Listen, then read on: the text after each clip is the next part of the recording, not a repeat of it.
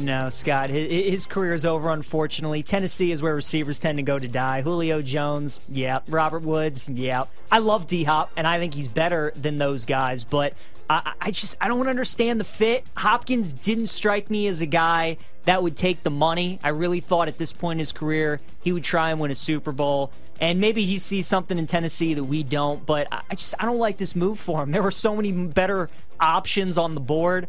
I think this is bad, Ryan. I think that Hopkins' career is officially over. Yeah, man, I don't know what Tennessee's doing either. I thought it was going to be a full rebuild. They have one of the most expensive offenses in the National Football League, yet 60% of that salary goes to Ryan Tannehill and Derrick Henry.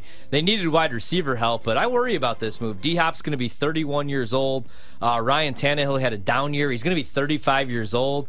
I don't really like Will Levis, which is who they drafted. I don't know if Malik Hooker is even an NFL quarterback. I still think he has some good years left.